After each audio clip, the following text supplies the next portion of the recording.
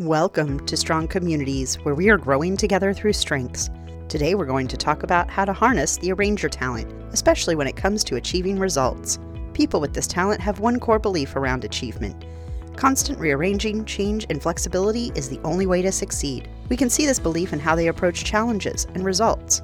For example, they see invisible strings between people, resources, starting points, and destinations, showing them how to mix and match for best results, and constantly rearranging to fit the changing circumstances of a journey to success. Because they need to see different configurations and setups, they often take stock of many things, not only resources and people, but information, historical accounts, aggregated data, and more, taking into account even the tiniest factor at play and finding their best role or application for the task at hand, taking advantage of their ability to keep their eyes on many things.